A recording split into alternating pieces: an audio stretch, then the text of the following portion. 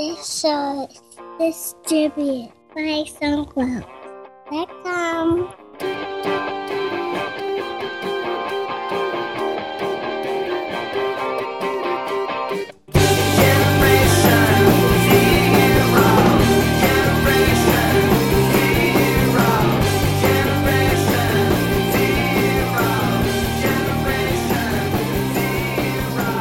Welcome to episode 156 of TechZing, hosted by myself, Justin Vincent, and Jason Roberts. Houston, we have a problem. Yeah, what's the problem? We have an AnyFu problem. We do. What's that?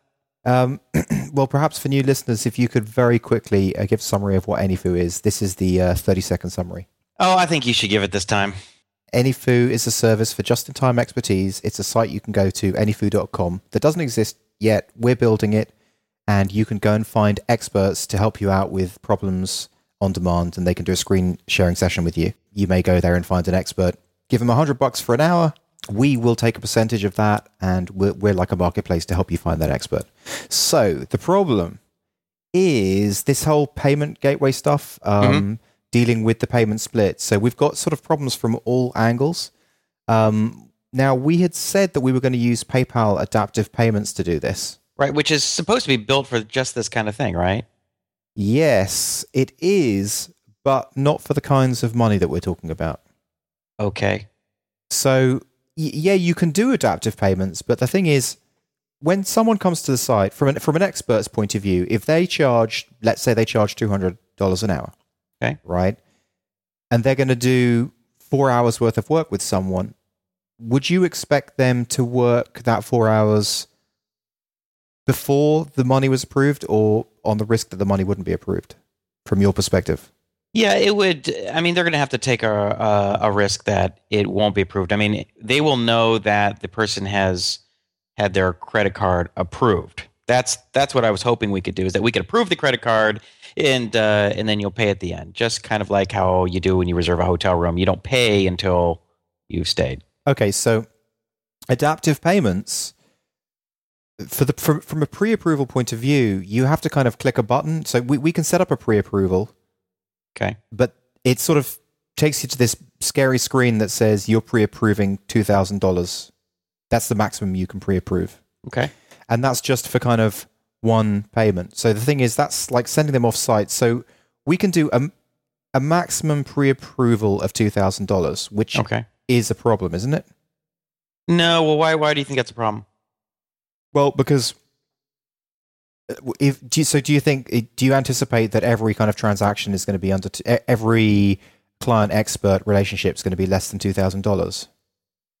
I think it's going to be, it's going to be some kind of a distribution, and I don't know what that distribution is going to be. I think you're going to have a bunch of them that are going to be right around an hour, hour and a half.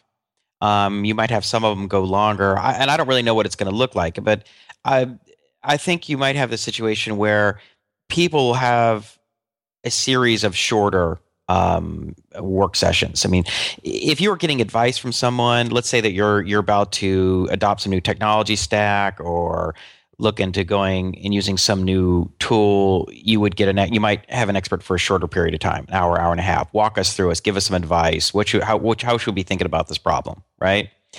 But if you had another kind of expert says, hey, we got some serious database problems, a lot of our queries are running slow, and you end up working with this guy for, you could end up working for several hours, 3 or 4 hours, going through, sharing, your screen and going through all the queries and stuff. But here's the thing. The reality is that any one session might not be, more than 2 or 3 hours, because it's exhausting doing that, right? Working together, sharing a screen that intensely just gets exhausting. So it might be a series of shorter sessions. Okay, so for every kind of $2,000 chunk, we would need to get the client to pre-approve, and then I guess moving forward past that, we would need to get them to pre-approve again, or alternatively, so the expert takes a risk and we just bill after the fact. Yeah, I mean, this might be something we can experiment with, but if someone's been pre-approved one time, and that would be good to get started, and then after someone has worked with more than one expert, and that expert can see that they've had a series of successful sessions, then it's probably not something they're going to worry so much about, especially if it's a company. I mean, I would never say, hey, if you don't know this company, you've never done business with them, go do 30 hours of sessions without getting paid, because you're just increasing your risk. But that's going to be rare. It's usually going to be smaller. And so if you say, okay, well, I'm going to do 2, 3, 4 hours with this unknown, this new client, but I can tell that they've worked with other experts, so it should be pretty a big deal. But we don't. The thing is, if it was a credit card, right? See, from my way of thinking, there shouldn't be a scenario on this where we can't try and capture a payment when work's been done. So, do you see what I'm saying? Well, it'd be nice, but I mean, I don't know if that has to be the case. I mean, the question is, I guess it depends what the trade-off is. I mean, how cumbersome of a user experience is it going to be for the client versus the risk reduction for the expert? So we're kind of, we can do everything we can to reduce risk for the expert, but then we make the client go through a pre-approval process every time, or vice versa. But let's just say we were just using Stripe. Okay, we weren't using PayPal. Okay. With Stripe, they just enter their credit card details in. We then set up a relationship via Stripe, and we can just charge as much as we need from that point forward, and we can do the pre-authorization for every session. It's all built in. Okay. See what I'm saying? That sounds great. Well, what's the shortcoming of Stripe? So the shortcoming of Stripe is that they don't do adaptive payments, and they don't make it possible to send money to two people at one time. So with PayPal, we can capture the payment and then send a percentage to us and a percentage to provider, and then we don't have to deal with the tax implications or anything about us having extra money or basically any implications, because it's a straight deal between them and PayPal. But with Stripe, we would capture all the money, and then we'd have to work out a way of getting the money to them, perhaps through an ACH transaction or whatever. But to my way of thinking, in some ways, it's actually beneficial for us to capture all the money and then send out payments.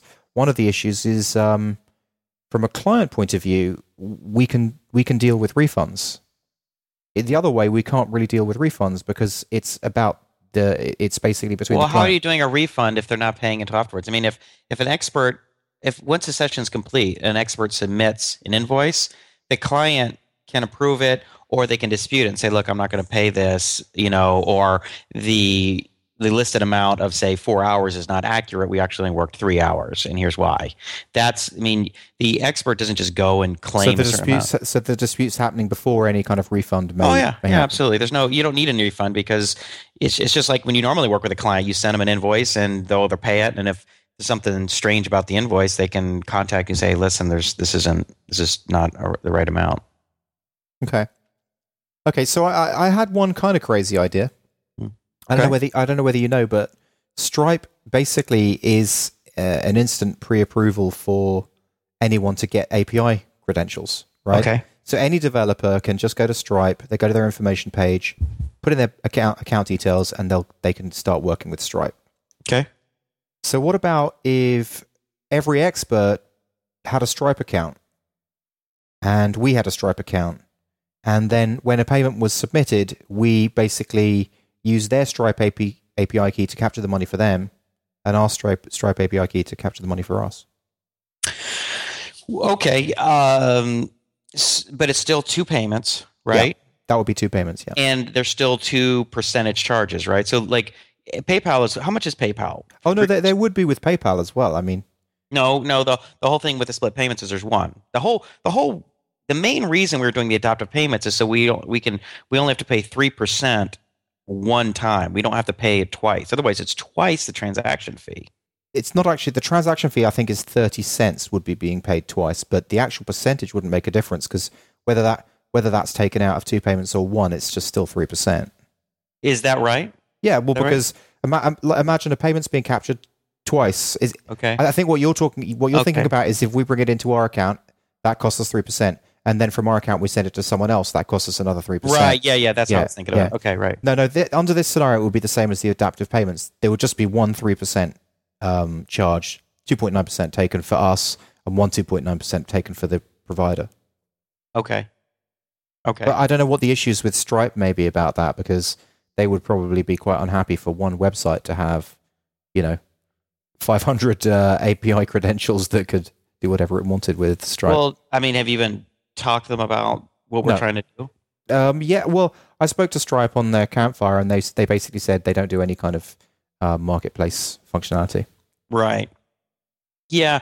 Well, and the other thing is you're requiring that people to go and set up a Stripe account. I mean, how much of a pain is that?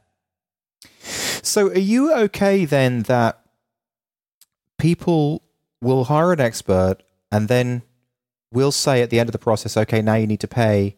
They click a link, then they basically go to PayPal and make the payment at that stage, and we haven't really pre-approved stuff up front. Yeah, I think that that's okay. I mean, no, I would like to do a pre-approval, at least the first time a client has ever used the site, right? Mm-hmm. That would be nice. If someone comes on, we've they've never done business through Anyfoo, you might require them to do a pre-approval.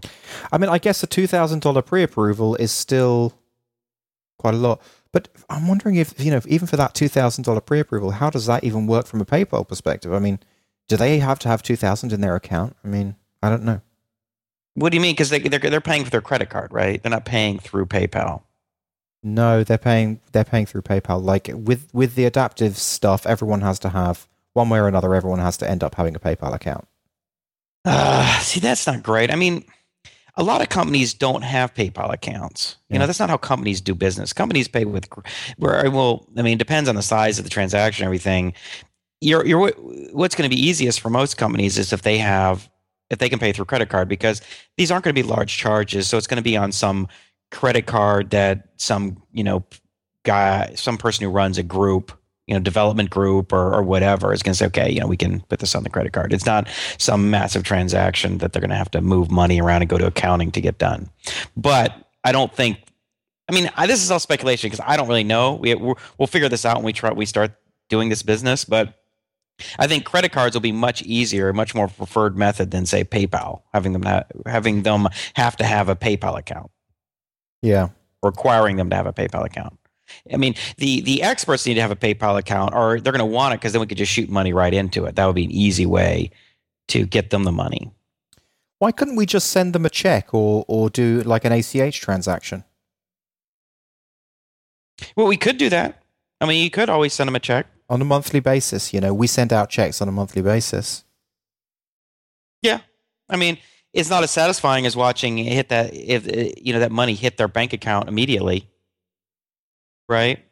Yeah, but one way or another, we kind of got to get up and running in as short a time as possible, with minimum amount of hassle, with the least friction for the client as possible. Okay. Because the least friction for the client, the more money we're going to get. Right. What do you think? Sure. Yeah. I think you're right. You don't want to put obstacles in front of people who are ready to write a check or do a payment. Like, I want to use this, I want to pay for this, but you're making it hard for me. And, you're making me like drive across the country and build an engine and do all this stuff, and finally I can pay. Yeah, you want to make it easy. So I have definitely had problems. Like with Plugio, there's been a number of times where enterprise type companies have said, nope, we don't use PayPal, and I've had to say, sorry, we can't. Yeah, because most of your clients who are paying are not enterprises. That's right, but they will be with this. With Anyfoo, they will be. Well, yeah. Well, how do enterprises want to pay from when they talk to you, when they complain? What do they say? They want to pay with the company credit card. Exactly, it's the credit card. The thing is, adaptive payments, I think, will allow them to pay with the credit card, but then we have to create a PayPal account for them. Like, there's this whole thing where we then have to take all their information and via our site on the fly create a new PayPal account for them. Okay, what about this? What about isn't there like Payments Pro where they can use a credit card? Yeah, but forget adaptive payments. Let's go down that road. Payments Pro will allow us to integrate into our site. They pay us, and then what if we do that? We can take credit cards, and then we either we do a PayPal transaction for us, or actually we can just write a check, or do ACH or write a check. Yeah, or alternatively, in the beginning, we can just send out money via PayPal and just bite the bullet on the 3%, because, it's early days until we think of something better. Yeah. So we got the check. I mean, 3% is a lot because that's 30% of our gross, right? That's a big thing to bite, especially if later you're like, okay, now you either have to pay the 3% or get your money later. So I don't know. Well, unless we could say up front, look, basically you need to spend that, you need to give us that 3% or whatever. Right. So let's think that. Let me just summarize this more. So if we it's a difficult problem. I'm telling you. Right. I don't want to get too into the weeds on it for listeners, but just to sum it up. So the simplest way to get clients to pay is to allow them to pay credit card, and the simplest way for us to do that, the most seamless way to do that, is to use PayPal's Payments Pro or Stripe. Stripe would be even easier. Stripe would even be easier. Okay. And what's the percentage for both of those? 2.9% plus 30% transaction fee, or 30 cents. 2.9% plus 30 cents transaction fee. That's what Stripe is. And in PayPal's same, basically the same. Once you go over $3,000 a month, then it goes down to 2.5% plus 30 cents. Okay. And then once we get it into the AnyFo account, we can do a couple things. How difficult is it to set up an ACH transfer? Which is like a bank-to-bank money transfer, right? I do not know, and I also think that PayPal may actually allow you to set up ACH transfers. Okay. Yeah. Payflow Pro PayPal.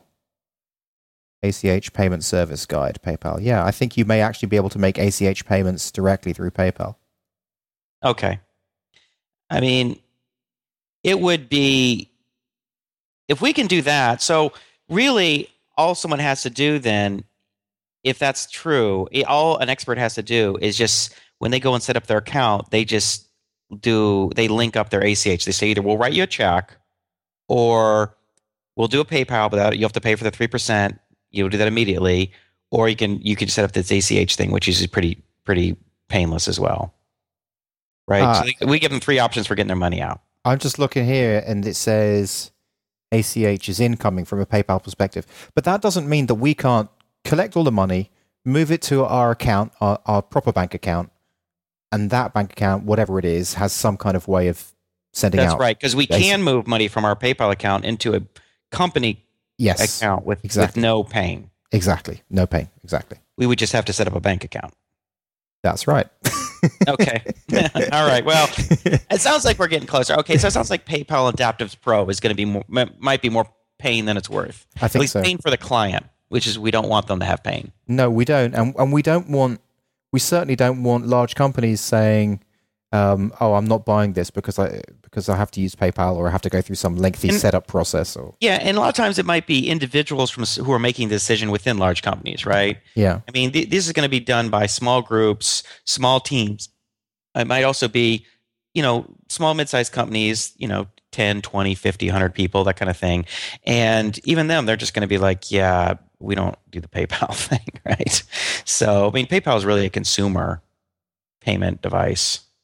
Yeah. There is one other thing, which is PayPal reference transactions, and what that is you take some money from someone, and this works with PayPal Pro, and they never need to have a PayPal account. You can do it all via credit card. And the reference, but the thing is, I don't know what the limit on the reference transaction is, and I'm pretty sure it's going to be low. I'm sure it's not going to be like 1,000 or something like that. Right. Okay. So, what do you think between Stripe? I mean, you and I have both done the Payments Pro, and that was pretty painless. Yeah, it's not too hard. And but how would you compare that to Stripe, from what you can tell? I think to start off with, it would make sense to do it into PayPal for the simple reason that if we do want to pay people directly by PayPal, we'll have that option. Right. But Stripe, you can't do that. Stripe is going to be like, they'd have to set up a Stripe account, but that's not a workable thing. No, really, that's not workable. No, with Stripe, we would just collect it. It would go into our bank account, and we'd then have to work out how to get money from our account to them, either by ACH or check. Yeah. Yeah, I don't see the ACH being a big deal. I mean, it'll be a pain for us because now we got to go set up a bank account. But you know what? if we're going to be a legit company, we're going to have to do it at any point, at some point. Yeah. Right. I mean, it'd be nice to just operate this thing for 3 to 6 months with just a PayPal account, the whole, in the vein of like, minimum viable company, Yeah. minimum viable venture kind of thing. But what would be cool would be like the first few people who like use AnyFu, like we actually handwrite checks to them. Yeah. And mail them. I mean, that would be awesome. Yeah. Merry Christmas. Or actually, you earned it. Yeah. Well, it kind of reminds me of Wufoo. Wufoo would send Christmas cards to all of their customers, handwritten Christmas thank you notes cards. Yeah. Isn't that funny? I thought that was a nice touch. But anyway. Yeah. Okay. Anyway, I think that sounds like a good option because we got to make that credit card payment process through the client absolutely painless. Yeah. There's a lot of P's. I keep saying painless, payment pro, painless. God. So we want to make that painless, brain dead, simple. Yeah. We want really the do. experts to be able to get their damn money, right? Where's my money? Is that commercial? It's my money and I want it now. Right? I mean, you don't want to act like you're jacking around with their money. Like they did a bunch of work. They made 500, 1,000, a couple $1,000. I was like, well, you got to wait 30 days to get your money. They're going to be like, it's going to be really piss them off. That would piss me off. I wouldn't mind if it took a few days for an ACH transfer to go through, fine. Or a check to arrive in the mail is fine. I mean, it's really satisfying when it happens like immediately, but a few days is not a big deal. And especially when you're used to getting your money, every couple weeks or a month if you're doing consulting. So it'll still be fast. As we grow, it's gonna get better anyway.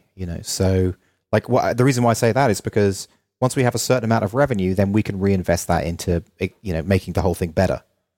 Can you send a check from PayPal? I'm not aware of that.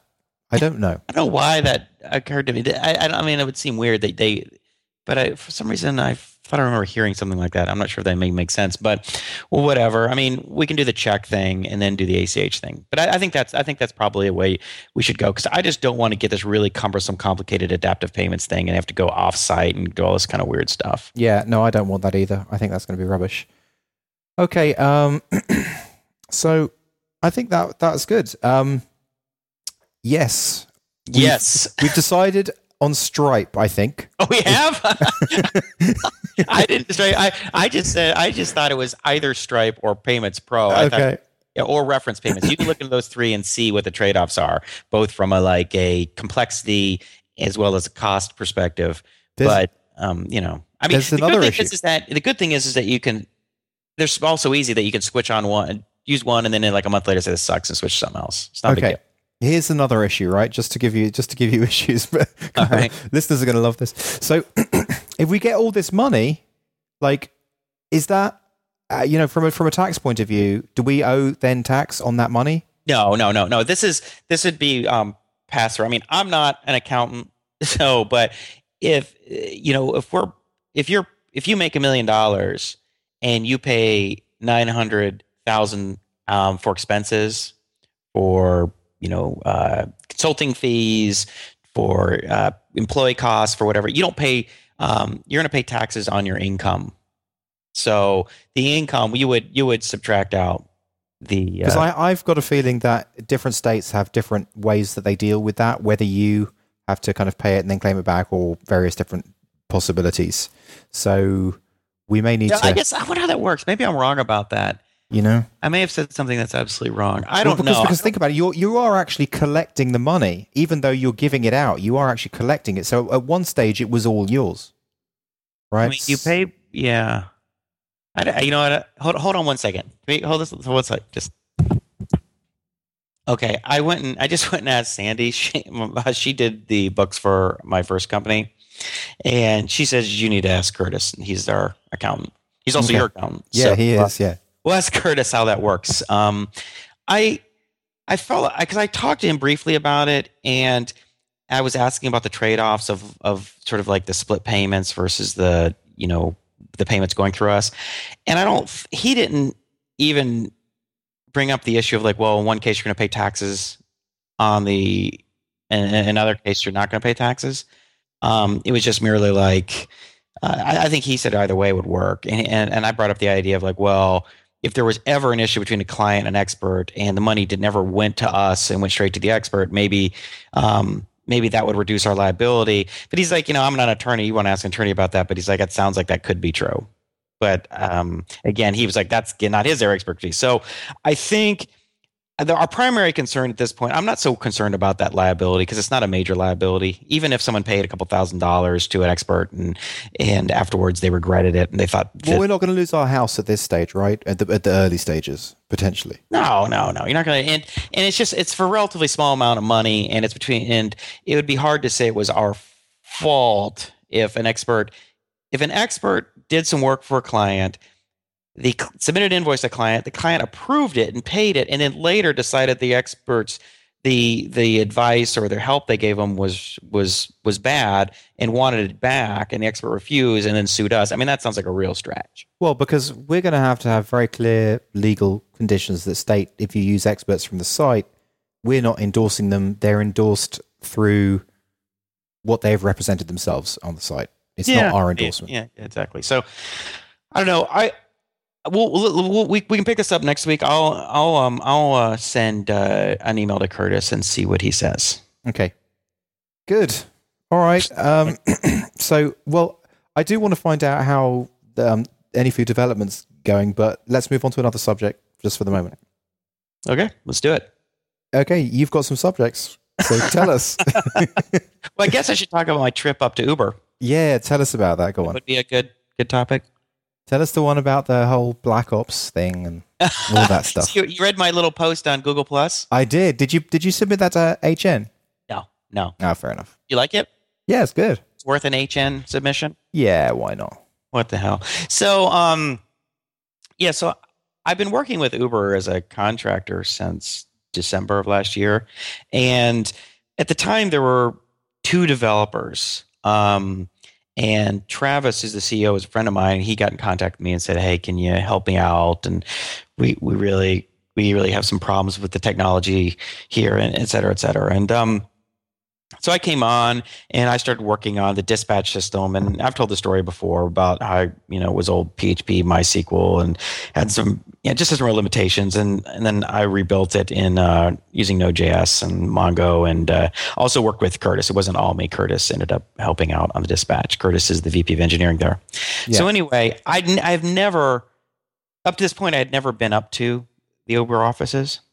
You only ever work with them remotely via TeamViewer and phone and all that kind of stuff, yeah? Yeah, and I really only ever worked with Curtis. Right.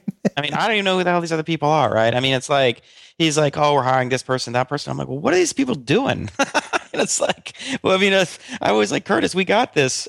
What do we need these other people for? I don't even know what they're doing. I mean, I knew Jordan was working on the iPhone app and the Android app, and, Curtis and I had built all this other infrastructure.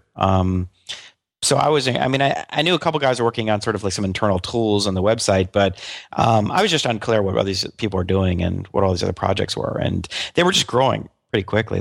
Curtis is just constantly trying to hire people. So what kind of stuff are they doing? Well, I guess there's a lot of stuff that needs to be built. I mean, there's all kind of there's ops teams that are in all these different cities. So they're New York and Chicago and Boston and Seattle and San Francisco, of course, and they're going to be growing. And so they have a team in each city. And those teams have to work with drivers, their companies, and clients. There's this whole kind of operational stuff that has to happen. And so they build a lot of tools for that, for one. What were you going to say? You're going to ask I was going to say, it's interesting. It's like it's like a computer network, but with people. Like each, it's like you're kind of creating an installation in each city and you're replicating it. I guess it's like a franchise. Yeah, well, not a franchise, because a franchise you'd have other people running it, but like the concept of McDonald's, right? So you kind of have this blueprint, and then you put that team in that city, and then they just have to work exactly the same as this other team in the other city. Yeah, well, see, they actually have a launch team, and a launch team will go to a new city. And I'm not sure it's 1 or 3 people or something. I know Austin, I think she's in charge of the launch team, and she goes to a new city. Like, she'll go to Seattle and be there for 3 months, and she'll hire a general manager for that city and get an office and start getting, their partners are like the limousine companies. So they'll start getting partners on and doing all that kind of stuff, getting everything set up. And then once they got a GM hired and up and running in office, got everything going, then they go to the next city and then the next city. And so they're going to have multiple launch teams, which are kind of like commando units, right? You send a bunch of commandos in behind the lines. And so that's what they do. And yes, they have launch teams and they go to different cities. And then they have and then once they get up, they have an operational team or an ops team in each city. But Uber headquarters, HQ, where all the developers and the math department and everybody they're in San Francisco. What's a math department? Why do you need a math department for a cab company? Oh, well, it's not. Well, see, for one, there's a lot of supply demand problems you're going to try and figure out. Like, well, what time of day, depending on the time of day and the day of the week, I mean, how many cars do we need based on the client demand we think we're going to have? Right. And how should we price things and then figure out what's the ETA. I mean, if you open up your smartphone and you say, I want a limo, and it says it's going to be there in 10 minutes, but shows up in 2, then you got a problem because maybe you were in the restaurant, you were finishing up dinner when you ordered it, and it turns out that the guy left after 3 or 4 minutes waiting for it because you never showed up. Or vice versa. You said it was going to be there in 2 minutes, and you get confused at 10, so you're waiting there around. So you got all but what does the math team do? Well, that's what they do. They spend a lot of time running a lot of analysis, trying to figure out supply demand, dynamic pricing algorithms. That's awesome. Estimated time of arrival problems, all kind of stuff. Wow. So are they working with? Do they have some kind of simulation system to work that out? They just get all the data that we record, and I don't know what kind of tools they use. I think they use a lot of different types of tools.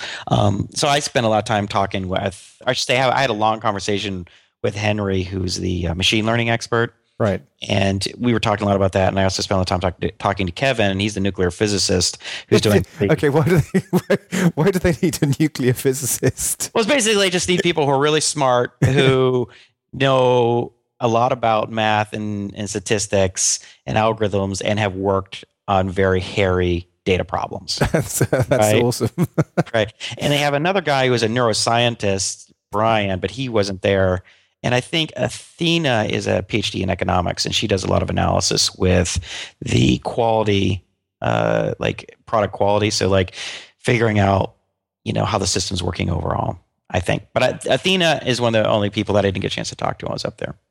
Awesome. So neuroscientists, so you get into an Uber cab and then like in, I don't know, Minority Report or something, this little probe goes into your brain and reconfigures you. Not quite. So yeah, well, it's not Uber Cab. It was called Uber Cab a year ago. It's Uber now. And It's just Uber at uber.com. So anyway, and then they got I think it's 10 developers, something like that. I'd have to count them. But I had never met any of these people. I'd never been up there. And I was just known to all of them as the LA guy. They didn't know who I was. They just knew that there's this guy in LA who built Dispatch, which is like the brain of the whole system, and built Godview, which is like the air traffic control system that all the ops teams used. And, they always have up watching all the cars and drivers and clients moving around the maps of the various cities. And so it's like that story you once told about, we're going to go and see Chuck.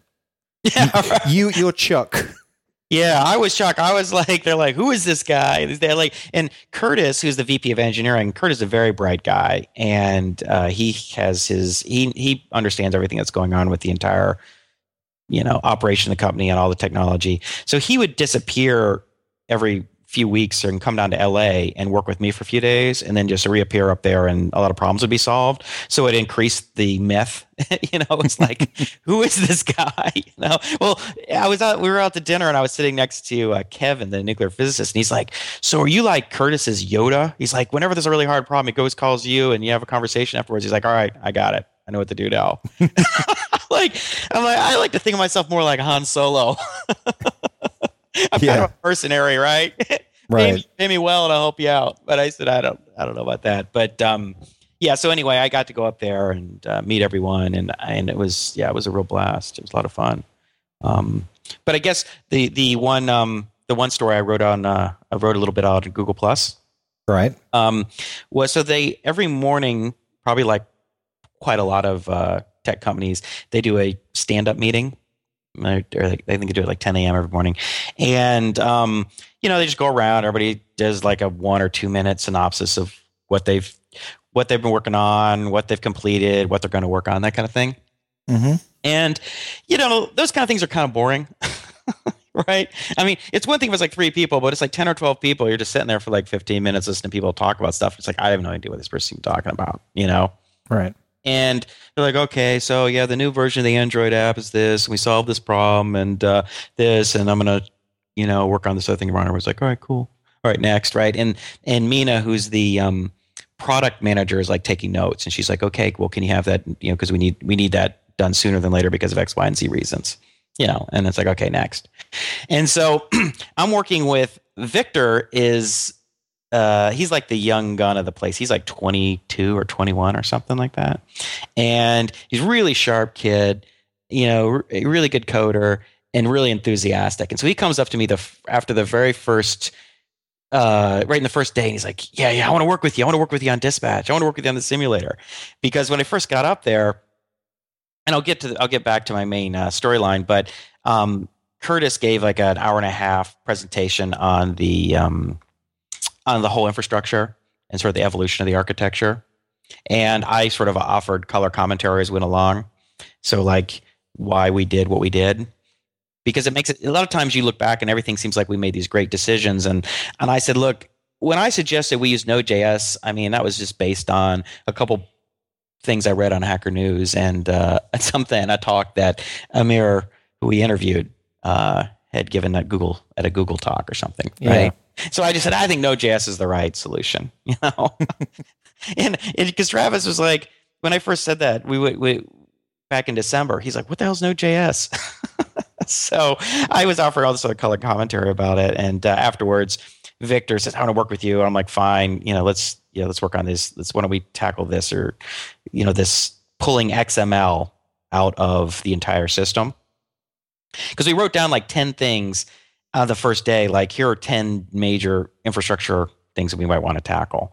And I took a look at them. I said, "Victor, I think pulling XML out of the system would be number one. What do you say we do that?" He's so like, you're just swapping XML for JSON across the whole system? Yeah, well, it did XML and JSON, but it had to be XML to start because it had to work with the old protocols. The old protocol was all built on XML, and it was just really poor because it was just like a lot of prototypes. It just kind of grew out of something that kind of worked. It was cobbled together and played out on, and then eventually it's just like a kind of a big mess. But Curtis and I have been working hard to get past that and just have this really clean, simple JSON protocol. So what was the reception to your color commentary during that initial presentation? I think everybody appreciated that. That was funny, because Curtis was just giving sort of a real straight presentation, and then I was chiming in with like sort of funny comments about it, like about the, how I suggested Node.js and, that kind of based on no real evidence that it was even stable. Because essentially what was happening all along when we were working, every time that we would build something and like, oh man, this is kind of some strange error, and why is this happening? And then Curtis like, oh, it looks like this new version of Node.js. Let me just upgrade. Let's just upgrade to the new version. And he's like, well, problem solved. Nice. That happened like at least 4 or 5 times, I think, where it was like just literally like show-stopping bugs. Like we couldn't figure out what the hell was going on. It turned out it was just Node hadn't fixed it yet. It just didn't work yet. So, but that's what happens when you use bleeding edge technology. You're literally right on it. We were surfing right on that edge. Right. We were one, a week ahead of where the Node core team was and what we wanted to do with their system. So anyway, I start working with Victor. And I was like, you know what? I said, what do we call this? I said, what do we call it? I said, I think we should call this Operation Scorched Earth because we're just burning all this code.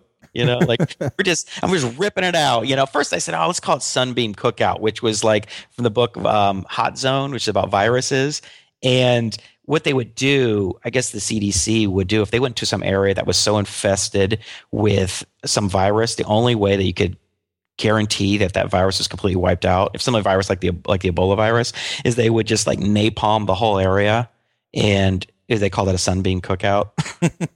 And I said, that's what we're doing to this XML code. I said, well, let's call it Operation Scorched Earth. And he, Victor's, he's like, yeah, that sounds cool. And I just said, and somewhere along the lines, I said, we're Black Ops, man. That's what we are. We're Black Ops because we're like hunkered down in the conference room. Yeah.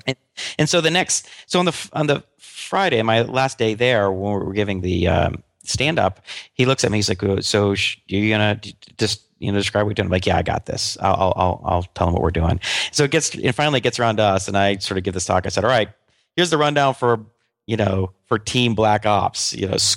Operation Scorched Earth was a resounding success." And I go on about, and then Operation Endgame and Operation Jackrabbit and Operation Clean Break and Operation Rising Phoenix. Because the other guy jumped on, because after that, another guy, Amos, jumps in. He's like, "Oh man, this," because everybody loved the Operation stuff in the Black. I think that was really funny. And so before it gets to you, they're just saying, "Yeah, I was working on PHP, 2 lines of this and that, and then did this," and then you're like, "Operation Phoenix." Yeah, everybody loved. I mean, because it was funny, right? It was funny, and it made it sound really cool, and it gave people a sense of what it was, right? You say Operation Scorched Earth, it just sounds like something cool, and then when you describe about eliminating all the XML, then everyone's like, okay, I can remember that. It gives them something to think about. And so after the stand-up meeting, like 2 or 3 different guys came to me like, "Hey man, I want to be on Team Black Ops. I was wondering what you guys were doing in here. You guys look really serious." And so Amos came up and he's like, "Yeah, I really want to work with you on the simulator." And I was like, "Well, okay, we'll just grab your computer and bring it in. And you sit down on the other side of me. And I'll sit on the corner of this conference table right in between both of you so I can work with both of you at the same time." Because I built the simulator and I built Dispatch and I built all this stuff. So, I'm trying to get these guys up to speed on it. And so I said, "So what should we call?" I said something like, "What should we call getting the simulator back to life?" Because I said, "I don't think I've really run that like 5 months. I mean, the thing's kind of like dead. Like Operation Frankenstein." I'm like, "No." And they're both kind of coding, right? And I'm just kind of sitting there kind of thinking, because they're coding, like they're trying to get up to speed. So I'm letting them do the coding, and I'm just kind of like advising and pointing at things and saying, "Okay, maybe you should do this or that." And so I'm like, "I got it. Operation Rising Phoenix." Oh my God. They're like, "Yeah, that's awesome." So, we went with that. So that was kind of what it was like. It was a blast. It was So how did you, because I know you haven't worked in companies with large teams very much. So what was it like for you working with a team, like a big team like that? Well, it was great for me. I mean, it was kind of different for me. I mean, I kind of had celebrity status walking in, right? So it wasn't like me just walking to some existing company and I'm like a new hire. I mean, so I had celebrity status coming in, and I built a lot of the core stuff already.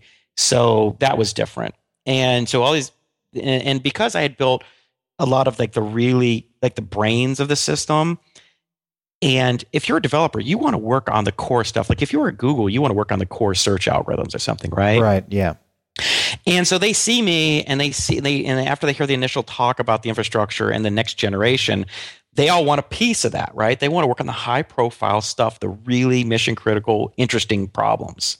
So that's why a lot of the guys are coming to me and say, "Hey, can I work with you? I really want to work with you on Dispatch. I really want to work with you on this simulation stuff or whatever." And so for me, that was fun, right? I mean, it was sort of a special situation in that way. Okay. And I like to talk. I like to. So we didn't know that. I know. So it was fun in that way because I spent most of my time talking to people. I mean, I said this is the most I've ever talked about coding without actually writing code. My life, all these meetings and talking, get people to speed, and but it was. I loved it. I had a great time. Really had a great time, and everybody up there is really cool, really smart. Well, what were the offices like? Well, so they're on Market Street. I think Market and 4th. I think so. Just south. I think it's south. They're just actually they're right next to Union Square, a couple blocks off Union Square, and they're right on Market Street. So and there's really, really great area, and they're on the 7th floor of this building. And their offices are on both sides of it. It's like kind of a triangle. It's all these gigantic windows. It's all natural light coming in there. It's all one big room, except for like a corner glassed-in office, which is Travis's office, but he wasn't there, so it was just this empty, office. Which is like the movie Numbers, where they write all the equations on like the windows. Yeah. That's what it's like. All the internal windows, all these equations and stuff. And then there was like the glassed-in conference room, which is where I was sitting, but really cool offices. So one thing I would say is if you're interested in living in San Francisco and working at a startup, I mean, you would be an idiot not to apply to Uber. It is just that cool of a place. I know are they looking for people? Oh yeah, they're desperately trying to find good people, and they're in a constant war, I think, with a recruiting war with Square, because Square is one of these other hot new startups, and and a lot of times it seems to be coming down between Uber or Square, like the top candidates. And it's not Google or Facebook. It's those guys. I mean, if you run a hot new startup and you want to get it in early and get options and work something that's really going big, you want to be at one of those companies. So do you mean squareup.com? No, I think it's Square. I think it was started by one of the Twitter guys. One of the Twitter founders. Yeah, but if I go to squareup.com, I get something called Square. Maybe that's it. I don't know. It's basically it's like a credit card reader for your iPhone. I think that's it. Yeah. I don't know much about it. I just heard Curtis complaining about it. Right.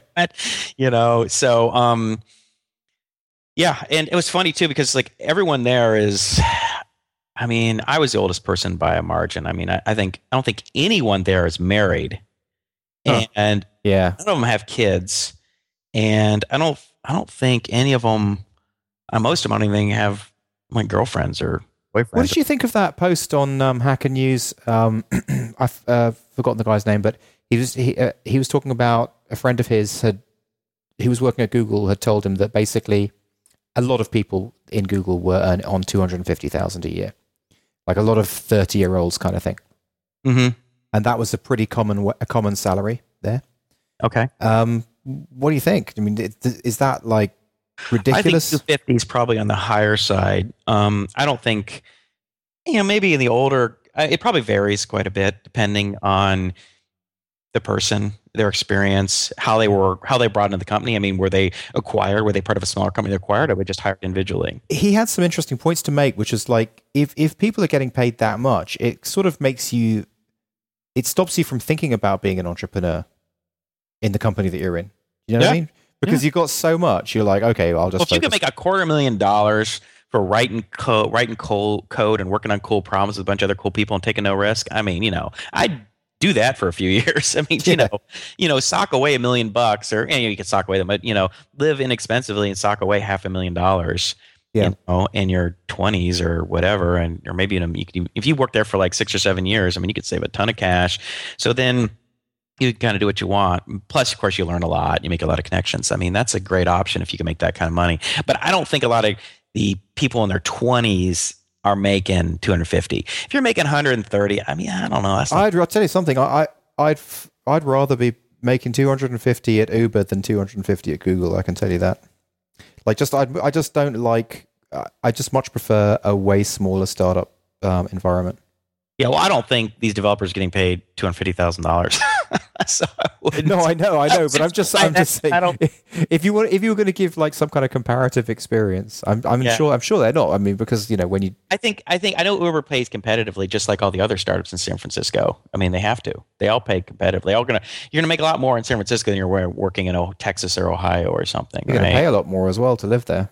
Have to. Well, you're going to pay more to live there, but I mean, it depends on how you want to live. I mean, I was talking to some of them. They said, yeah, they get a couple roommates and they don't pay a whole lot of money. If you have roommates, and you don't have to. It doesn't cost that much. I mean, if you're paying for a place by yourself, yeah, it's going to be a lot. But yeah, I was funny too. Is like. So when I'd be out to dinner or lunch with these, because they often go out as a group, right? Like a whole bunch of them would go out, and I would end up going and having conversations with individual coders, and I'd say, okay, so what's your story? I mean, where'd you work before Uber? It's like, oh, well, school. I'm like, Jesus Christ, these guys are like straight out of school, like 1 year. Or one guy's like, oh yeah, well, I worked at Cisco. I'm like, well, how long were you there? It's like 1.5 years, and then was at school. Like these guys, I can't believe how young these guys are, how little experience they had. It's so funny, but they're good. They seem really sharp, and I at least working with Victor. Victor and Amos are the only two that I worked with directly, and they definitely were good. That's why they got the job. Yeah, I guess. Yeah, I mean, yeah, they definitely give you some tests. They don't just hire any knucklehead off the street. I can tell you that. That's interesting. That Square concept. So basically, it's turning you into a merchant, all you got to have is an iPhone, right? Mhm. So with an iPhone, you plug in this credit card reader into your iPhone, and now you can be a merchant with whatever you want to do in your life. Like you can, in a car boot sale, you can basically take people's credit cards or debit cards. It's an interesting concept. You can see why that's going to be a disruptive company, just like Uber is disruptive. I mean, Yeah. Uber cars and limos, Uber jets. I mean, Uber's going huge. It's going global, and things going to be a big, big deal. Guarantee it. So yeah, you can see why those two companies are in a hiring war, and also because they're both in San Francisco. You don't have to live out in Silicon Valley. I mean, Silicon Valley is the suburbs. Yeah. I mean, you live right in San Francisco, which is awesome. I mean, it was fun to be there for a few days. It was, a lot of energy. Yeah. Could you live there? Could I live there? I've always wondered that. I don't know. I really like visiting. The thing is, we have kids, right? 3 little kids. I don't know how living in the city would be with kids. Yeah. I mean, you definitely don't see any in Union Square. I saw no kids 3 days. But would it be too? I mean, to live there. I mean, the general people that you'd be hanging out with. Would it be too? I get a sense that they're pretty young, right? They're not really 40-year-olds, generally speaking. Maybe I'm wrong. I don't know. But then again, I'm not really a 40-year-old either, huh? That's true. You're just a young guy. What are you, like 20? I don't know if I act like a 40-year-old man, but I don't know. Yeah, I mean, obviously be working with them, but outside of working with them, I mean, once you have family, you don't spend a lot of time hanging out with people, right? Yeah. You're working with people and you might have an activity or something, but this time you're kind of with your wife and kids more often than not. But so tell me, how come you sound like a little subdued on this show? What's it? Are you ill? Are you sick? Did you catch something? Do I sound subdued? Yeah, just a little, just a tiny. You're not your usual chirpy self. Huh? I'm a little sick. I think I have a cold. And, I was really burnt out over the weekend. I mean, I was on such a high those 3 days. It was so intense. I was having a hard time reading on the flight home back to LA because I was still so energized by everything. And I think by Sunday, I just kind of crashed. I had a kind of a burnout. And that in combination of being sick. And I think it was rainy and dark here too. So the combination, I was just like, ugh. Yeah. Maybe I'm just recovering. It was rainy here. And I mean, I'm from London, right? So in London, it rains all the time. But for some reason, when you come over and live in LA and you have sun all the time, a rainy day hits you so hard. Well, it hit me anyway. And I just felt rough. Yeah, you were down. Wait, you were grumpy yesterday, right? You said, I don't want to do the show. Didn't even want to do a show. I was in too much of a bad mood, generally speaking. But no, I'm good today. You get soft living out here. Yeah, they're right. Quickly. I mean, it doesn't take much. It's just too good. Too easy. Yeah, that was funny. When I was coding with Victor, I was like leaning back in the chair, my feet up on the table, and he's coding. I'm like, yep, better living through pair programming. You know what I get? I just spent the whole time telling him stories, and and I'd make references to films and books and stuff, and he didn't know what I was talking about. I'm like, damn, I keep forgetting you're like 12. I'm like, all right. So I was like showing him clips on YouTube. I'm like, all right, here are the movies your to watch list. Like he hadn't seen Office Space, for Christ's sakes. And I was like, all right, like you got to watch Office Space. You got to do this. You got to do that. So we've been going through a number of iterations on Plugio design. It's looking great. It's looking very kind of simple and streamlined and sort of Mac-like. We still haven't finalized it, so there's a lot more iterations to go, but I'm pretty happy with the general direction. You think it's going to be a substantial improvement over the previous design? I do, yeah, definitely. I think it's going to make a big difference. Well, what's up next for Plugio other than a redesign? Well, the first thing that we're going to be doing with Company 52 is the reskinning and then relaunching it so that it can scale. I mean, it's really going to be about sending a message out to that 350,000 mailing list, maximizing that mailing list by hopefully getting them to do things like pay with a tweet. So we're going to try and have a strategy of a launch day where we get a lot of buzz going about Plugio on that launch day. Because the thing about Plugio is when people look at it, people who use TweetDeck and other things, they actually look into the functionality of it. They're pretty blown away by it, right? They like the functionality of it. It's just the design is not so great, and I think that's killed it. And it's kind of inspired me to think about writing a blog post about the fact that, I've kind of let my ego get in the way in the past. I should have really got a designer involved sooner. Right. Well, design matters more than you think, I guess, is the lesson, and, Depending on the product. Yeah, I mean, some products, right? I mean, yeah, I think that's true to say. It depends.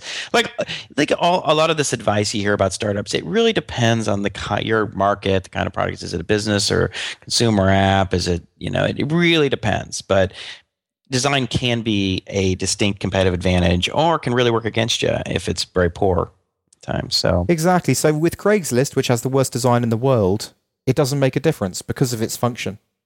But with Plugio, when it's in a marketplace where all of the competitors have very high-end designs and high-end designers, it's going to make a massive difference. So, well, if you think about Craigslist, is it's free, yeah, and it's just information. That's all it is. You're not really investing time. No, in Plugio, you're sort of investing. Well, first of all, you're paying for it. You got to spend time looking at it, and yeah. if you have an aesthetic kind of mental aspect, an aesthetic approach to life, you don't want to spend all day looking at something that doesn't please you. Right. Yeah. Yeah. So, and I think an app might is a little different than than sort of just an informational website. I mean, I guess Craigslist is kind of an app in the sense that people interact by messaging back and forth, but it's not. It's very, very lightly an app. It's mostly just a website. Informational website. So, yeah. Well, anyway, I think that's important. So I just pinged you a link of something that we're kind of looking at. It's not perfect, but it's a beginning. Okay. And now, have you guys inked a deal yet? Have you guys got anything down on paper? Well, actually, Michael put together the deal and sent it back to me. And I had suggested the 20-80% revenue split. Mm-hmm. He just switched it back to 30-70. Okay. So 30 and for me. And I didn't ask for it. So I was kind of pleasantly surprised with that. That's interesting. He just felt that it was a little more fair, that he thought it was a little much. Yeah, I think so, yeah. Well, that's interesting. I think that's good. I thought 80-20 was a little high. I think 70-30 sounds a little better. But in the end, I guess if it really works, then it's not going to be that big a difference between 80-20, 70-30. And they're going to want you to stay engaged and involved. Yes, exactly. That's my piece of advice my dad gave me a long time ago is like, if a business deal is too good for one party, it's a bad deal, because what happens is the other party is eventually going to realize it was a crap deal, and they're going to try and get out of it, or they're just stop performing. Yeah. So you don't want to be too excited about your deal in the sense like, oh, I got everything and I really, that's bad. You want both people to feel like it was pretty fair, that is a reasonable compromise, and people got a lot of what they wanted or what they needed, but they didn't get everything they wanted, because it's going to come up short for the other party, and in the end you're going to lose. Well, that's what I felt about the 50-50, because it wouldn't make sense if they were getting 50 and I was getting 50. So they were putting in all this hardcore effort. They were a team of like 6 people, and I was just one guy getting 50% of all of that effort. Mm-hmm. So, and I kind of want them to put continual ongoing effort. So that's why I felt just the revenue needed to be much higher, have a higher weighting in their favor. But I mean, I think it's fair enough that I'm keeping 70% equity, in the long run. I think that's fair, because I've put all this time. If you look at it this way, like this kind of first round funding, people will take 30%, right? Well, what's okay? No, but if once you make over 10,000 a month, do you get 30% and they get 70%? Basically, yeah. Okay, so it's 70-30. That's a revenue. And 70-30 equity split. Yeah, but it's the 70-30 equity split the other way around. The other way around. Yeah. Okay, I get it. Yeah. Okay. Yeah. Okay. Well, cool. So, but have you actually got it down on paper? Have you actually? It's down on paper, but not signed yet. Okay. Yeah. But it sounds like you're pretty close. Yeah, I think so. Yeah. Yeah. Well, this design looks nice. It's moving the right direction. I like the new logo. Yeah, that's not bad. Plug. Yeah. There's a little bit too much white on the page there, but he's a great designer, by the way. And I was thinking that for some of our potential where we need just pages laid out and stuff like that, we may be able to even use him for AnyFu. Okay. Yeah, I like that. Oh, I was never a huge fan of the black, so I like to see that you're kind of lightening it up a little bit. Yeah. I think it's nice. Well, not just lighting it up, but also thinking about moving it towards a touch interface, which is kind of a different way of thinking, designing for touch, you know? Okay. Because like the way the Plugio works right now and the way that a lot of apps work is they pay attention to mouse over events, hover events. But you just don't have that on touch. You need to think differently. Right. So what are the numbers on Plugio lately this past?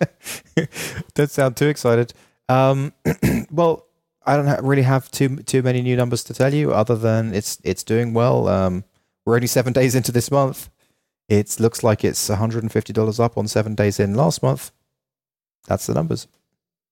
Those are the numbers. All right. So heading to 3,500. That's what we're going for. Do you have any Hacker News stories? Did you like take any notes on any Hacker News I got stuff? a couple things, but I just want to finish this up first. So when are you, based on your estimates, when are you supposed to hit 3,500? I would like to say by Christmas if nothing goes wrong. 3,500 by Christmas? Yeah. If nothing goes wrong. Really? Huh. So that's kind of a slow growth curve at the moment. It is, yeah. It is. Really kind of flattened out. No, Well, it's exactly the same growth curve it has been. It's just it's always been. I mean, when we were back in like April, was like you were gonna hit 10 grand by the end of the year. I get. No, it's always been. Yeah, kind of, hell yeah. You go back you listen to those episodes around like March or something like that, or April, and it was looking like you were gonna hit 10 grand. Or I something. guess if now that I'm looking at the numbers right, so February, March, and April, there was like a $400 growth per month. Right. But then remember, I had that downwards spiral since the summer. Right. So now it's moved to more like a $150 to $200 growth a month. Okay. Right. Yep. We get that thing moving up. Well, it will be moving up once it's mailed out to 350,000 people. It has a brand new design, and that's exactly what I'm working on right now. So, I got an email from Corey Mass, who's one of our listeners, about the Tweet Fund. I'm sorry, not Tweet Fund, the TechZing or the TZ Fund. The TechZing Fund, right? He said he's made, what is it, $16 through investing on our advice? Yeah. Well, I said Tweet Fund because I'm sitting there looking at Plugio and it says Tweet. So yeah, the TZ. So he said he invested in Tesla Motors because we were talking about that, I think, and I said something like, yeah, I would invest if there were companies that if I had money that I wanted to invest in the stock market, I would probably pick someone. I would bet on Elon Musk. Yeah. And Tesla. And he did, and now he's $16 up. Yeah, well, for now, it could be down $16. Could be down $16. In a couple weeks, you never know. But in the long run, I think just like VCs like to bet on teams, they bet on people rather than ideas. I think you want to bet if you can, and especially on like young companies. I mean, I think it's hard to bet on a major company on a CEO, but Tesla's kind of a young company, and I think betting on Elon Musk is a good play. So we need to create the TechZing Fund through Collective 2 so that people can subscribe to our feed. Right. So we're going to put out like 3 signals a year. Right. That's not very good samples, but you have to put out more than that. Otherwise, it's just not enough points for a sample size to figure out if we have any predictive power. But, do you remember Wired magazine had the Wired? It was like, I can't remember what it was called. The Wired Fund, was it? It was just called the Wired Fund or something. Do you remember that? Yeah. It's back in the 90s. And I can't remember why they stopped doing it. They probably stopped doing it because after the crash, everyone lost so much money. It was like down like 90%. Let's not do that. So it just made everyone look really, really stupid. But I always thought it was cool. I liked watching the Wired Fund, or every month it's like, all right, so what's up and what's down. But yeah, I don't know how many companies. But see, most of the companies we talk about are smaller startups or smallish companies. Like we don't really talk about larger companies, right? Yeah, publicly traded companies. No, we're not really interested in them. You're not. I will speak for yourself. Well, we're interested in Apple. I mean, I'm not interested in. I mean, yeah. What are you interested in? Are you interested in coffee and orange juice? I mean, what are you interested in? Tell us. I don't know. I read a lot more about global macroeconomic stuff than you do. I find that stuff interesting. Yeah. But you don't, so we don't tend to talk about it. And plus it's so kind of off topic for the show. Even for off topic stuff, it gets out there. But I find some of that stuff interesting. It's like a lot of things. I go in sort of waves. Like I get interested in stuff for a while, and I get kind of obsessed with it for like a few months, and then or 6, something like that, and then I just kind of get bored with it, and then I come back a year or two later. That happens to me all the time. Right. But especially with like economics and politics, like there's only so much of that stuff that I can consume because a lot of it's bad news in one way or another, and it's like there's nothing much you can do about it. So it's just distracting, right? Mm-hmm. And I can't remember who said this, but I thought this was a great sort of piece of advice. Is like you have to treat the news like junk food. It's okay in small doses, but you got to be careful to consume too much of it. Otherwise, it's just going to be bad for you. Right. It's just because you think about it. I mean, most news is it's not feel good news. It's of the bad kind: wars, epidemics, people going to jail, corruption, that kind of stuff. Yeah. And there's nothing you can do about it. And it's just I don't know. Would you say that Hacker News follows that kind of concept? That it also follows the kind of no, not really. I mean, you get a little bit of that, about patent stuff but I think more of it is like, people talking about technologies. Like there was sort of MongoDB gate over the weekend. Did you see that? No, tell us about that. Well, I mean, I didn't read it that closely because it got a little boring. But someone posted into Pastebin a sort of rant about how they have like tens of millions of users and they tried MongoDB and they had all these problems and here are the things that it sucks at and blah blah blah, and just kind of went on a rant.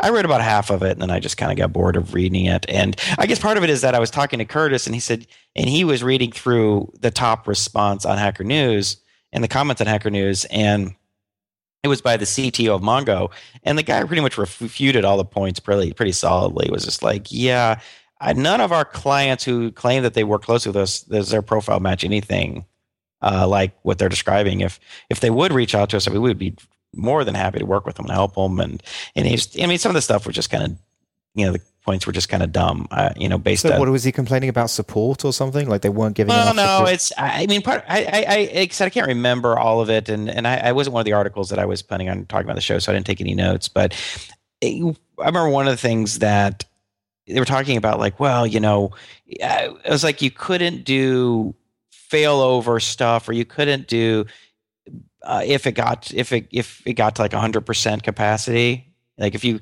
100% utilization or something, like you can. And the guy's like, dude, like anytime something gets up close to 100%, you're kind of screwed.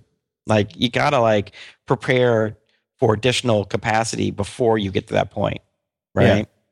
Yeah. And I don't know if I'm correctly articulating the guy's point, much less the refutation of it. But anyway, there was a lot of back and forth on the whole MongoDB, MongoGate. But I think my sort of cursory review of it, it seemed like the complaints weren't that strong, and that I think Mongo's, for what it does, I think it does a good job. We use it, and it works really well. Yeah. And we use it. When I say we, I mean Uber. Well, if Uber's using it and they're a company that's that's very successful, and you've got it, set up, then it can't be that bad. Yeah, I mean, I think like a lot of things, it really depends on what you're using it for and how you're using it. I mean, it may turn out that what we're using it for, it just is very much, sort of ingrained with how it's supposed to be used, or along with its strengths. If you try and do things with it that it wasn't meant to do, or doesn't support well, then you're running into problems. And so maybe this other company, they're just trying to, push it past what it's really meant to be. And it's kind of like people complain about like relational databases, and it's like, again, there's if you don't use MySQL intelligently, you can run into problems. But if you set up your indexes correctly, and you set up your queries intelligently, and you do things the right way, and you give your database enough RAM to use, I mean, all of a sudden it can work great. It just kind of depends. I mean, I think probably the same goes for Mongo. So over the weekend there was the story of Tracy Williams from Technorati, who went missing. And it went to the front page of Hacker News that, Technorati put this post out saying, look, please pass this around the net. We're looking for Tracy Williams. She's gone missing. And through that outreach, they found her, and she's alive in a local hospital. So, Well, they found her at a hospital, or they found her and saved her, and then she got her to the hospital. they don't say that. I don't have that information, but basically, we just So know. basically, it probably just didn't mean anything. I mean, if it's like, oh, well, she's at, turns out she's at the hospital. I mean, well, who at was least they found her. You know what I'm saying? Like the point is that okay. So at least the people that at the company she works, Technorati, now know where she is. yes, exactly. Turns out she's at the hospital, but nobody knows what happened to her or what. That information isn't available. So what we know, so for all we know, is that she might have gotten kind of drunk and right. I mean, we don't know. We don't. Well, at least she's okay. I was just trying to focus on a feel good story after our discussion of to lighten up the news. And by the way, talking to you today is like talking to someone who is like half asleep. I don't mean that I mean that sounds like I'm trying to take the piss, but I'm not. You just, because you're ill, right? You just don't have much energy. That's all. I don't know. I'm feeling pretty good. Yeah. I just think my voice sounds. I have the sick voice, right? Okay. So I don't know. I'm just saying. I'm not sure that the Hacker News post had anything to do with anything. You're probably right. It probably had nothing to do with it. But anyway, at least it's positive news. Okay, next. Okay, how about nodebeginner.org? Didn't read it. What do they say? It's just a guide to node.js. Okay. It's a real simple guide. I'm just looking at it. It looks good. Nodebeginner.org. Is this another one of the Justin Auto posting stories? No. I posted it, didn't read it, but you might like it. Node Beginner. The aim of this document is to get you started with developing applications with Node.js, teaching you everything you need to know about advanced JavaScript along the way. It goes way beyond your typical Hello World tutorial. Just thought it might be interesting to bring up, given that you were talking about Node.js for Uber. Okay. All right. I'm sorry, man. I'm so sorry for bringing up Hacker News stories. I mean, I'm so sorry for trying to bring content to the show. I mean, God. I mean, I can't do anything right today. No, what should I say? You tell me. I think you should bring up a story you read. Not read much this past week because of being up in San Francisco. Right. I didn't have much time. So what I did is I went through my list of stories that we never got to talk about, like from past shows. And so I got some from there. So we'll see how this goes. One of them was kind of funny. You want to do something that's cute? You want something that's cute, right? Well, we've got like 10 minutes left, or 10 minutes, I'd say. So if you want to finish I'll off, start with cute, and then I'm going to go dark. Okay, cute then dark. Go for it. Okay, so there's one. It was called "Adding a Picture, to your site will improve conversions by 788%." Right. You read that story a couple weeks ago? I did. I read the title, but I didn't read the story. So the guy, I figured this is the kind of story you'd like. Because the guy, you'd have he'd had this like little animated GIF or something that it would just like show his picture pop up behind his follow me on Twitter button, right? which is obviously a gimmick. It's kind of along those lines of you should follow me on Twitter. That whole thing that there's just some guy did a little statistical test and turns out like the best way to get people to follow you is don't just say follow me on Twitter or I'm on Twitter or whatever. It's like you should follow me on Twitter. Mm-hmm. Remember that? Yep. So now you just need to add a little picture of yourself popping up going, hello. And all of a sudden your Twitter follower problems will be solved. So I unsubscribed from AppSumo because I was just getting too irritated with the deals that came through that were just all basically some kind of tutorial about something or other. Anyway, so I unsubscribed, and the picture that you get when you unsubscribe is a picture of Noah just looking with a really forlorn, sad face, kind of going, "Oh, sorry to see you go." Really? So annoying. Did you meet Noah? Yeah, he's a good guy, but man, that's annoying. Did you feel bad? Did you resubscribe? Did you feel guilty? No, I didn't resubscribe. No, I was like, don't make me feel bad for unsubscribing. Well, you're unsubscribing, so what does he care? That's all right. So it's like fine. Well, what kind of stuff was being emailed to you? I mean, tutorials for what? Sort of like things like how to get the most out of Photoshop. You feel like you're already getting enough out of Photoshop? Just little snippets about, I guess, startup business, how to help you do different stuff in your startup. Just weird stuff, but educational, I guess. Right. So it turns out your advice was right about the Anonymous canceling their that it was too dangerous for Anonymous to go after the drug cartel, the Mexican drug cartels. Yes, because I said that if they did that the cartel would then just go around just randomly killing everyone who was a web hacker or whatever, and you said that's never going to happen. What a load of rubbish! See, I'm bringing it up. I'm telling you were right. I want you to feel good about it. Good. You're nice. So did anybody get killed? Any Anonymous? I don't know because they didn't on the backed off. They're like, we're not doing it. We're not doing it. Yeah, exactly. Well, the thing is, Anonymous isn't quite as anonymous as they need to be.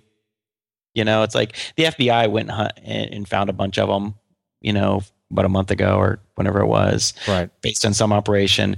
And it's like, I mean, I'm sure there's some members of Anonymous that are really good at hiding who they are, but it seems like there's probably also a lot of Anonymous members that are just sort of newbies and aren't that great. I think, how could you even hide yourself? I mean, there's logs of pretty much everything you do. I mean, for example, you'd have to telnet through like 20 different hosts. Yeah, it's like the movies. They have like this super hacker who's like bouncing through different satellites and different places, and have like the NSA trying to track them. And I think I remember reading a post about this. And I've tried to find it since, but I never was able to. But this guy was talking, but he's like, all right, smart guy, you really want to keep people from following you? This is what you have to do. And it was like this page-long, very detailed list of all the things you're going to have to do to keep from being tracked. And it was like, it was just insane. I mean, nobody's doing all those things. Yeah. It's just like, using different computers that you'd have to buy, and you'd have to get like the way you're accessing the net would have to be different, and you'd have to be at different locations. And I mean, it was crazy. It was like, nobody's doing that. And I mean, I don't have enough knowledge about that kind of stuff to know whether it was BS or not, but it sounded like he knew what he was talking about, and it sounded like it would take a lot of work to truly be anonymous. I mean, if you're worried about the FBI or CIA or NSA or some super hackers finding you, it's like it's almost impossible. Right, and then you go and print out some page that you sent some kind of threat letter in, and of course, every page has the little printer's ID number. Right, which we talked about like a year and a half ago, right? Yeah, right. So, I don't know. I mean, it's just, I just would assume you're not anonymous. Assume that you are known. So I guess they backed off, right? The Anonymous is not going after the drug cartel. That's it. Is there anything else to the story? Did you read anything more about it? I don't have anything else. Okay. Well, I thought you'd want to bask in your vindication, that you'd want to have information. Jason, the truth is that I feel like I'm right most of the time, so it doesn't really make a difference. Really, I felt it's just like your one time that you're going to feel really good. Like, I guess you because you're just acknowledging it. That's why it seems so amazing for you. Okay. So, all right. So you ready to go dark? Yeah, go on, go dark. Okay. So here are 3 stories that I found randomly throughout my list of stories over the past month or two, and here's the first: was secret U.S. panel can put Americans on kill list. Now, have you heard about that? No. So this is a Reuters story. I mean, it was all over the place. Is it true? Particular? Yeah. Oh my God. So like, there was an American. He's an Islamic cleric in Yemen, and he apparently is sort of considered a radical, Islamist, or I guess how they put it. His name's Anwar al-Awlaki. Al-Awlaki, whatever. So, and he was essentially killed by some U.S. drone attacks in Yemen. So they killed him, but he's an American. And, that is, of course, a very questionable thing to do, right? I mean, you just can't just go and kill an American, right? You have to take them into custody and charge them with something and put them on trial. And, right? You can just go, we're just going to kill this person because they're a bad guy.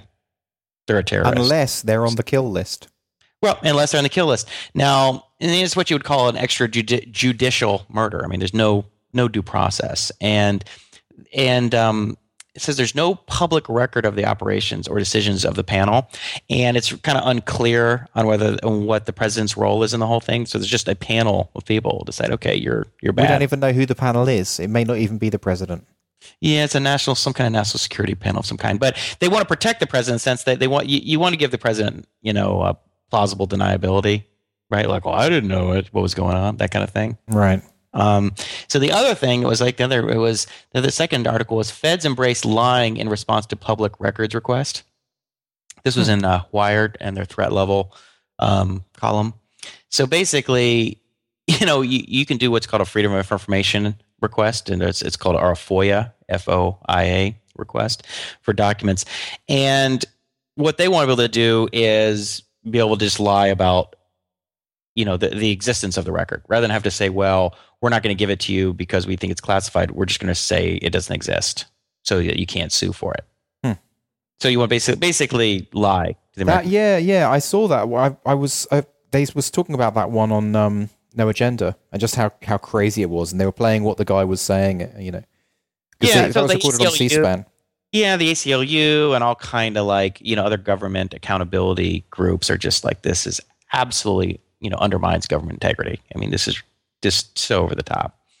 And the other one I found there's an older one, which was on Tech Dirt, and I've seen this other places too, was New York Times sues the federal government for refusing to reveal its secret interpretation of the Patriot Act.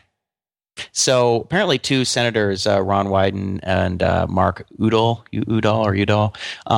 are suing. No, they're not suing. They're actually trying to, because they've been on some panels. Like, they're aware. I think they're aware that the interpretation, like how the government is interpreting the act about what they can do in terms of spying on Americans or holding Americans or whatever. And the Patriot Act is huge, and it has all kind of provisions that it gives the the government that. They're like, what the normal person walking around the street thinks the government can do isn't what the government actually thinks it's doing and is doing. And it says, so Charlie Savage of the New York Times filed a FOIA request to try and get this information, and hasn't gotten it. So now again, the New York Times, they're actually suing the government to try and get something. But so it's just ridiculous, man. According to the federal government, its own interpretation of a law is classified. I mean, that's like. Insane. How ridiculous is that? How ridiculous is that? Wow. Well, I just wonder what's going to happen. I mean, when do we find out? Probably not ever going to find out. I don't think any time in the near future are we ever going to know what the government thinks it can do versus what we think it can do. It's just not going to happen. There's just too many people, both sides of the aisle, both Democrats, Democrats and Republicans are so. At least the people who have been in power, they have all been pulled into it, and they're all sort of culpable at different levels about knowing of things that were illegal or whatever, different types of all the wiretapping stuff and all the, enhanced, what's it called? I mean, it's torture, essentially, enhanced interrogation techniques and all of the, extraordinary rendition and all that stuff, right? I mean, it's just there's too many people in power on both sides of the aisle that neither of them are going to hold the other side accountable, because they're going to get sucked into it, right? They're going to be held accountable, right? I mean, it was one of the reasons why I think when Obama came in and people thought that he was going to clean house and that they're going to hold his people accountable, is that and this I had this article up, and I should have brought this up, I forgot, but one of the guys who's one of the top people on his transition team said, look, we couldn't go after some of the people from the Bush administration for what they did, in regards to torture and all of the sort of, and the wiretapping and everything else, because we were worried that that they would figure out a way to come after us as soon as we were out of office. Right. So, but then you run into a real problem is like, no one's ever held accountable. And so you can do what you want, which is really kind of bad too. Right. So what do you do? Well, this has definitely made me feel depressed, and it's you certainly have brought the show down. So thanks. Come on, it's just the news. It's not going to affect you. I mean, what's going to affect you? None that's going to have any effect on you. The only thing that would affect me would be if I could launch Plugio and it was a fantastic success, and I could launch AnyFu and it was a fantastic success. Then I would be affected, and I would be happy. Yeah, exactly. So you really just, for the most part, I mean, I think it's interesting and relevant to at least be somewhat aware of this kind of stuff. You don't want to walk around like an imbecile and not know what's going on in the world. I mean, I think as a responsible adult, you owe it I don't know if to yourself or the world, to at least pay a little bit of attention to what's going on, Right. but not too obsessive. I mean, you really want to focus on creating value in your own life so that you can positively affect yourself, your family, and your friends. Right. Yeah. I mean, I think that's what I try and do anyway. I don't know. Maybe someone has a different interpretation of what, how they want to live their life. But, I think a lot of people just get so sucked into, I think either side. If you go on the side where you just spend all your time worrying about politics and it sort of debilitates you and you don't do anything positive on your side, you're just grousing about politics all the time. I mean, that's just not going to be any good for you. But if you totally are only absorbed in your own little world and you don't know, and if everybody was, it's kind of like ethics, right? It's like one of the sort of, I guess, the I don't know if sort of like the benchmarks for what's ethical is like, well, what if everybody did it, right? Is throwing garbage on the ground ethical? No, because if everybody threw garbage on the ground, we'd live in a garbage dump, right? Well, it's what I always say: the truth lies in the middle. What is that? That is a bullshit saying. It's not. It's so what are you true, saying? so accurate. I'm just saying that, like, don't think in a black. The description you're giving right now, you're basically saying, don't be black. You're saying, don't be white. In other words, be gray. I think that's kind of like, I'm not really going to think very hard about it, so I'll just say truth lies in the middle. No, it's just like, it's just obvious.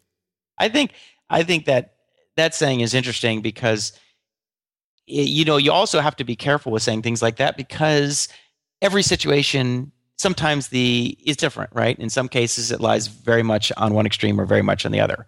I mean, it's not in the middle at all. But sometimes, so for example, when it comes to murder, the truth doesn't lie in the middle. Like, you shouldn't kill people, basically. That's your kind of you can argument go against that, right? Yeah. I mean, I don't know. I mean, but like, it just proves the point. It just proves the point that truth does lie in the middle, even on whether it should lie in the middle or not. I don't know. That's such a meta argument. It's such a vague meta argument. I don't know. All right. Well, that has been an awesome show. Very, very happy with that. You don't sound very happy with it. You sound like you need to end on a high note. Come on, give us some good news. What do you got? You got at least one really happy story. 100 babies were born in the last second. Is that right? Yeah. Is that true? I'm pretty sure, yeah. Is that good news? That's Are we? Because we just hit 7 billion people. We did? Well, that's true, actually, yeah. Yeah, I mean, a couple weeks ago we hit 7 billion people. So maybe 100 babies a second isn't such a good thing. Right? Getting kind of close. I don't know if that's good news. Am I turning everything down? All right. This has been Texting. All right. That's a wrap. We're out.